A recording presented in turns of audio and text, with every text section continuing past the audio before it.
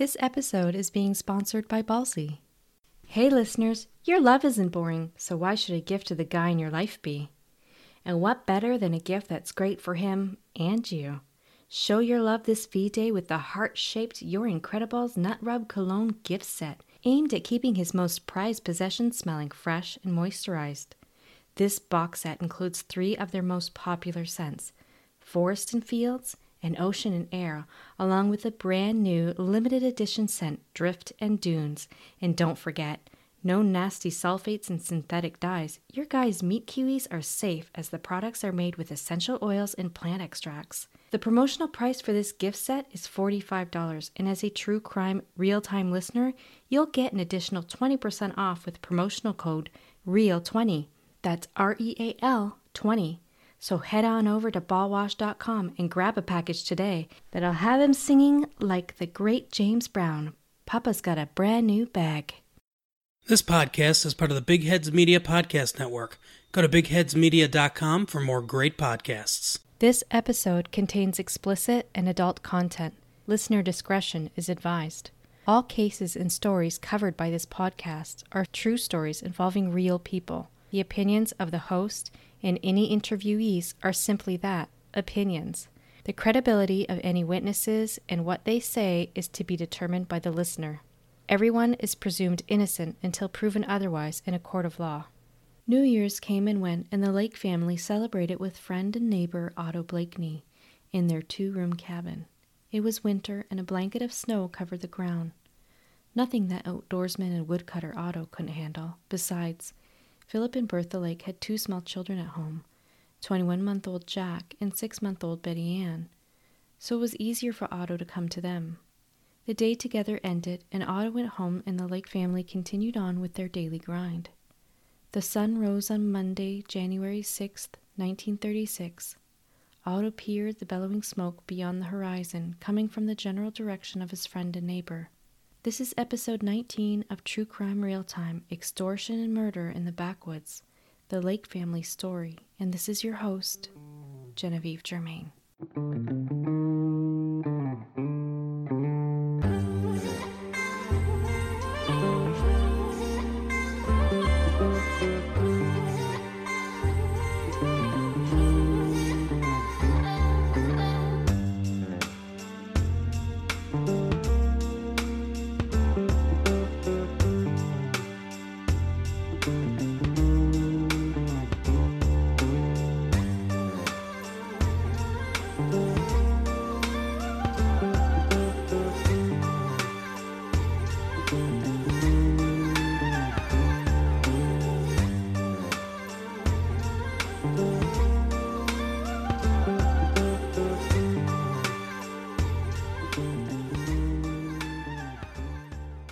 Just a few items about this podcast. True Crime Real Time is a bi-weekly podcast covering missing persons and unsolved murders. We're available across many platforms such as Castbox, iTunes, Spotify, Google Play Music, and many others. Links, information, and pictures relating to the cases or stories we cover can be found on our website at www.truecrimerealtimepod.com or on our Instagram account or on our Facebook page. The links to Instagram, our website, and our Facebook page can be found on the podcast channel description. Photos, as well as any other information, are generally posted at the same time as when the episode is published. Now back to the show. It was just after New Year's, 1936.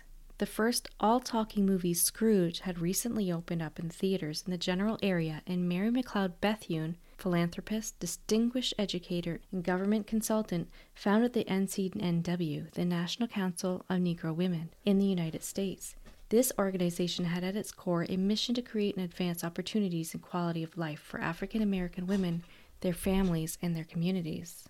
But the residents in the backwoods of primitive New Brunswick, Canada, didn't think much on these matters. They were sometimes impoverished and living off the land where they lived, for the most part. Philip Lake was such a man, as was his friend and neighbor Otto Blakeney, both of them trappers trying to trap the minks and foxes that flourished in the area. In the morning of the 6th, Otto headed out to see Philip to see if he was faring any better with his traps than he was, and maybe to see if he can get some provisions. Over the horizon towards the lake's cabin, he saw the rising smoke billowing in the distance.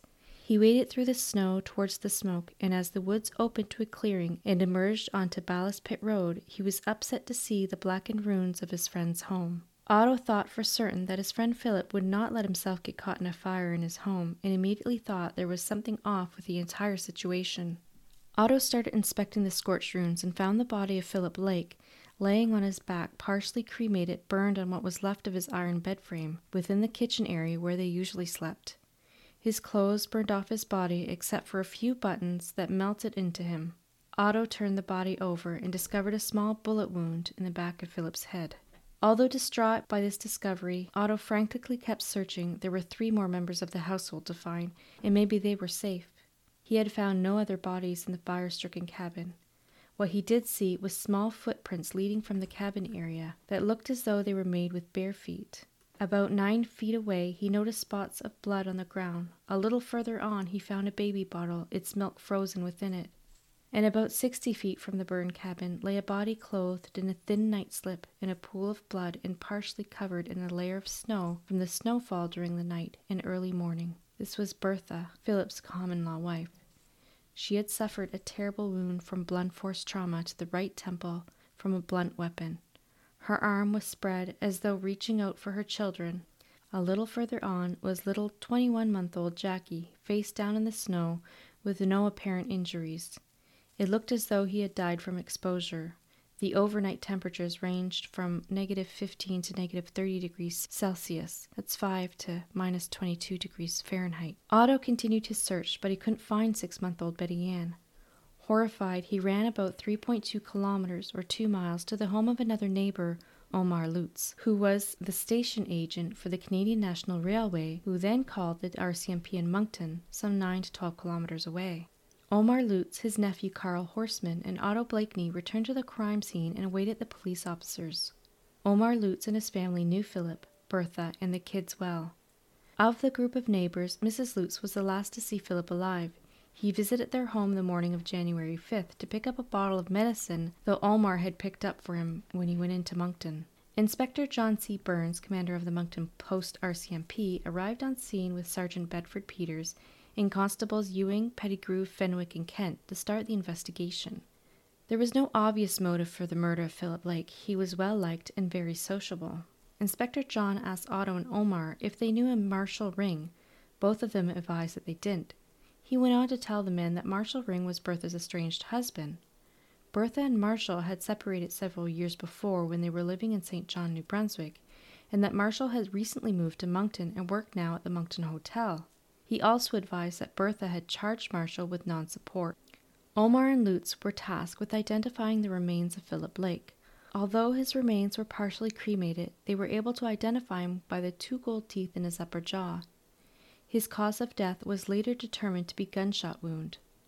A meticulous search of the ruins was completed, but they could not find the body of 6-month-old Betty Ann.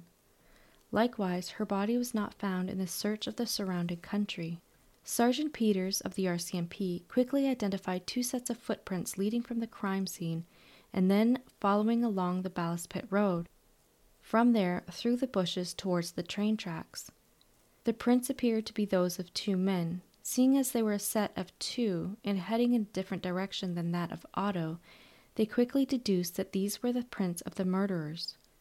27 meters from the road, he found a worn, wool-lined leather mitten. They followed this trail, collecting clues along the way for 3 days in frigid temperatures. They followed foot tracks along the north shore of North River. Approximately 100 meters or yards from the cabin, the 2 sets of men's footprints were joined by a smaller pair, showing that a woman had waited there. Between 200 to 300 meters or yards on this path, just past North River Bridge, they came across several smaller oval-shaped prints in the snow just before the trail went onto the Canadian National Rail tracks. Sergeant Peters concluded that these were from the butt of a rifle. A 22-gauge rifle was found in the snow along the railroad embankment. At some point along this trail, Sergeant Peters found a blood-stained Bowie knife often used for hunting. A train had passed earlier that day and the prints on the tracks were subsequently wiped away, but given the general direction, they were able to pick them up again near Barry Mills Station. At this point, they lost the trail as their footprints mixed in with others, but they were convinced that they were headed east towards Moncton. In the meantime, Omar Lutz informed the RCMP that a little after midnight on January 6th, his big police dog started barking and that he typically doesn't bark without cause. His wife had gotten up to check, but couldn't see anything amiss. The dog had continued to bark and growl for almost 15 minutes. Constable Ewing had finished taking photos of the crime scenes, and the bodies were removed and transported to Moncton, where Doctors Paul Melanson and A.R. Landry performed the autopsies. They concluded that Philip Blake's cause of death was due to a gunshot wound to the head, that Bertha's cause of death was a compound fracture of the skull and lacerations to the brain, and that Jackie Lake had died from exposure or hypothermia. Several people were questioned with regards to the deaths of the Lakes. The first person to be questioned was Bertha's estranged husband, Marshall. He had insisted that there was no issue between him and Bertha and that he had never even met Philip. Additionally, Marshall had an alibi. He had been working at the hotel in Moncton from 11 p.m. on January 5th to 4 a.m. on January 6th. They also questioned a local 18-year-old hunter named Earl O'Brien. He did confirm being in and around the lake cabin within the past few days. However, he had been at home all Sunday night. It would appear that the RCMP were able to confirm his alibi. During the interview, Earl O'Brien informed about other visitors to the lake cabin. He named Blakeney and Lutz, as well as Arthur and Francis Bannister. This was on the 2nd of January. Arthur, 19, and Francis, 15, were children of May Bannister, who lived on Berry Mills Road. Sergeant Peters then asked Otto about the Bannisters who visited with Philip Blake and family.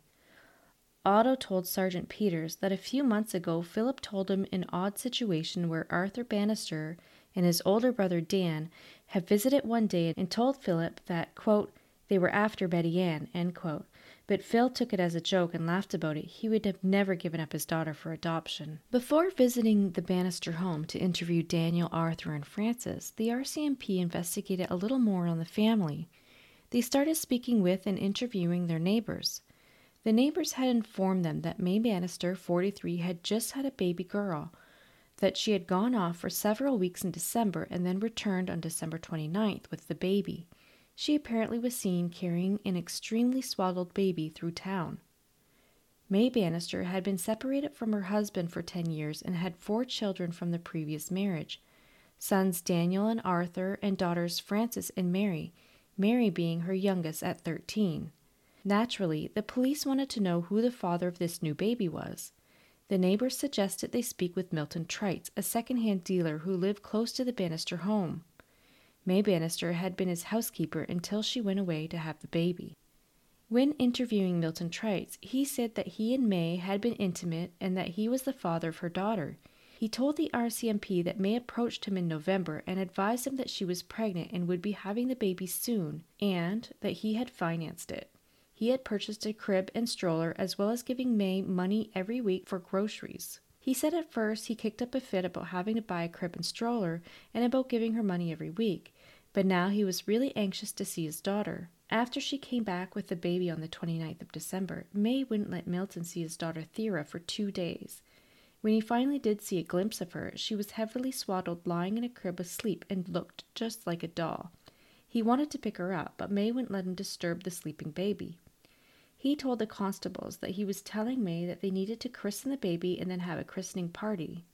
During the interview, Milton let slip up that Albert Powell had been visiting the Bannister house frequently. So Constables Ewing and Pettigrew then went to speak with Albert Powell, a freight clerk who did social work with the Salvation Army on the side. Albert said that he first got acquainted with the Bannisters in 1934 when he learned that they needed help. He had given money for groceries and to pay some bills, and since then he had stopped occasionally to see how they were doing. He said that he had recently been staying away from the Bannisters and the police as May was accusing him of having an affair with her 13-year-old daughter Mary, claiming that Mary was pregnant with Albert's child and that he would need to support the child, an accusation that he vehemently denied. He told her that if Mary was pregnant, he certainly wasn't the father, and he would be damned if he would pay. They asked him if he saw the new baby, and he replied with telling them both that no, he didn't, and he didn't think that there actually was even a baby.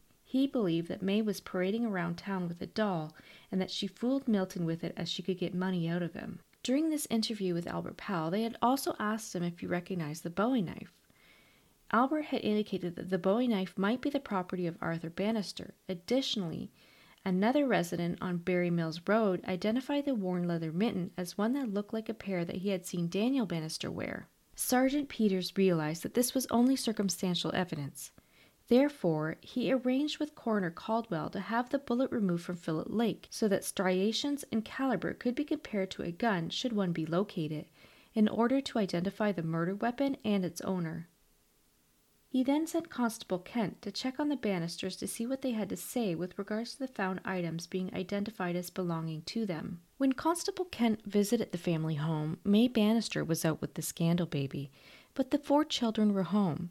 He said Daniel and Arthur were lazily sitting around while Mary, the 13-year-old, was making lunch, and Frances, the 15-year-old, was playing with a life-size baby doll. When questioned about the knife and mitten, both Daniel and Arthur confirmed these items to be theirs, but told Constable Kent that they had lost them in the woods around the 2nd of January when they went to visit the Lake family. Meanwhile, Inspector Bird had found out that May Bannister had applied for the adoption of a baby at the New Brunswick Protestant Orphans' Home in St. John in February of 1935. Her daughter Frances completed the application on her behalf. Seeing that she had a hard time feeding the 4 kids that she had, he found it odd that she would want to have another child. She was unable to adopt a baby at this time. On the 9th of January, the RCMP went to the Bannister home. May Bannister refused to let them in or speak with them, and they didn't have a search warrant at this time, so they had to leave. They returned the next morning with a search warrant. The first thing they collected was a life-size doll. May Bannister also denied knowing the Lake family. While completing their search, they heard the sounds of a baby coming from another room. One of the police officers went into the other room and came back holding a baby girl. May insisted that this was her baby and that Milton Tripe was the father. However, it was identified that the baby was actually Betty Ann Lake due to a strawberry birthmark at the top of her forehead, which was identified by the midwife who assisted in her birth. May Bannister was arrested for kidnapping. Law enforcement theorized that on the night of January the 5th, Philip, Bertha, and the children were asleep. Someone entered the cabin and shot Philip in the bed while asleep. They grabbed Betty Ann. Bertha had awoken and grabbed her young son and tried running the 2 miles to the Lutz. Halfway there, she was overtaken and killed, and the small boy was left there in the snow and freezing temperature to die. The house was set on fire to mask the murder of Philip Lake. Later in the day after the arrest of May Bannister, Sergeant Peters interviewed Frances Bannister, her 15-year-old daughter. Frances confessed that on January 2nd, she and Arthur went to the Lake home to kidnap Betty Ann, but weren't able to as Earl O'Brien was hanging around the place, so they had to forego their plan. Then on Sunday, the 5th, they left the home again to proceed with their plan. Arthur left the home at 4 p.m. with a 22-gauge rifle, and that she and Daniel left the house at 8 p.m. Daniel had taken a large hunting knife. When they arrived at the Lake cabin, Arthur had come out to meet them. He then went into the cabin. Frances said she heard a noise that sounded like a shot, and that shortly after he came out and handed her the baby. This was around midnight on the 6th. She said that she ran out to the road with Betty Ann, while Arthur ran to the side of the house where the barn was to set fire to the house. While she was running, she also heard a woman scream. She had screamed for a while, and then she suddenly stopped. She didn't look back. Shortly after that, the boys caught up with her, and she turned and saw that the cabin was on fire. As they continued walking, they could hear the incessant barks of the Lutz dog. Arthur handed the rifle to Daniel and then carried Betty Ann the rest of the way. Near the railway embankment, Daniel broke the rifle and threw the parts into the bushes. She advised that they return home at 3:20 a.m. Arthur entered the home first with Betty Ann in his arms. Their mother was awake and took charge of the baby as soon as he walked through the door.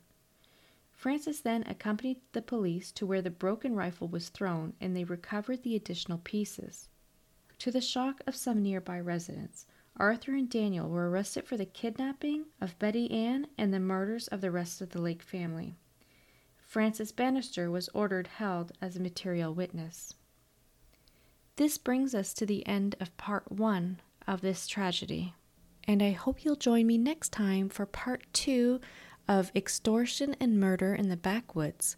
In that episode, we'll cover the trials of May Bannister as well as Arthur and Daniel Bannister, and we'll also discuss the sentencing. And guys, I want to apologize because on the last episode I said that today we'd be covering the homicide of Catherine Dow, who was a retired nurse who was murdered in her home, and her house was set on fire in December of 2000 in order to cover up the murder. Unfortunately, it just needs a lot more research, and I really couldn't do the case justice with the little bit of information that I was able to uncover as of yet, and that really won't help getting the word out there on her case. So I'm putting that one in my back pocket as I continue to do research, and I do plan on covering that still in an upcoming episode. And guys, I'm really excited to tell you I'm publishing my very first episode on the Canadian correctional system on Patreon, and research is underway on the second Patreon episode, which will cover the very last 2 people executed in Canada before capital punishment was abolished. If you want to listen to exclusive episodes, ad-free, and early release episodes, head over to patreon.com. That's patreon.com. There are several different options ranging from armchair detective to co-producer. The link is in the description. I would also like to thank all of those of you who've taken the time to leave me a positive review. I really appreciate all of your support. Make sure you check us out at truecrimerealtimepod.com to read the true crime article on this episode, as well as see the accompanying photos. If you have questions, comments, or case suggestions, I'd love to hear from you. You can email me at truecrimerealtimepod@gmail.com or complete the case submission form on our website. I want to thank you for listening to this episode of True Crime Real Time. If you've enjoyed this episode, please give us a good rating and leave us a review. This will help our reach and bring more attention to the cases we cover.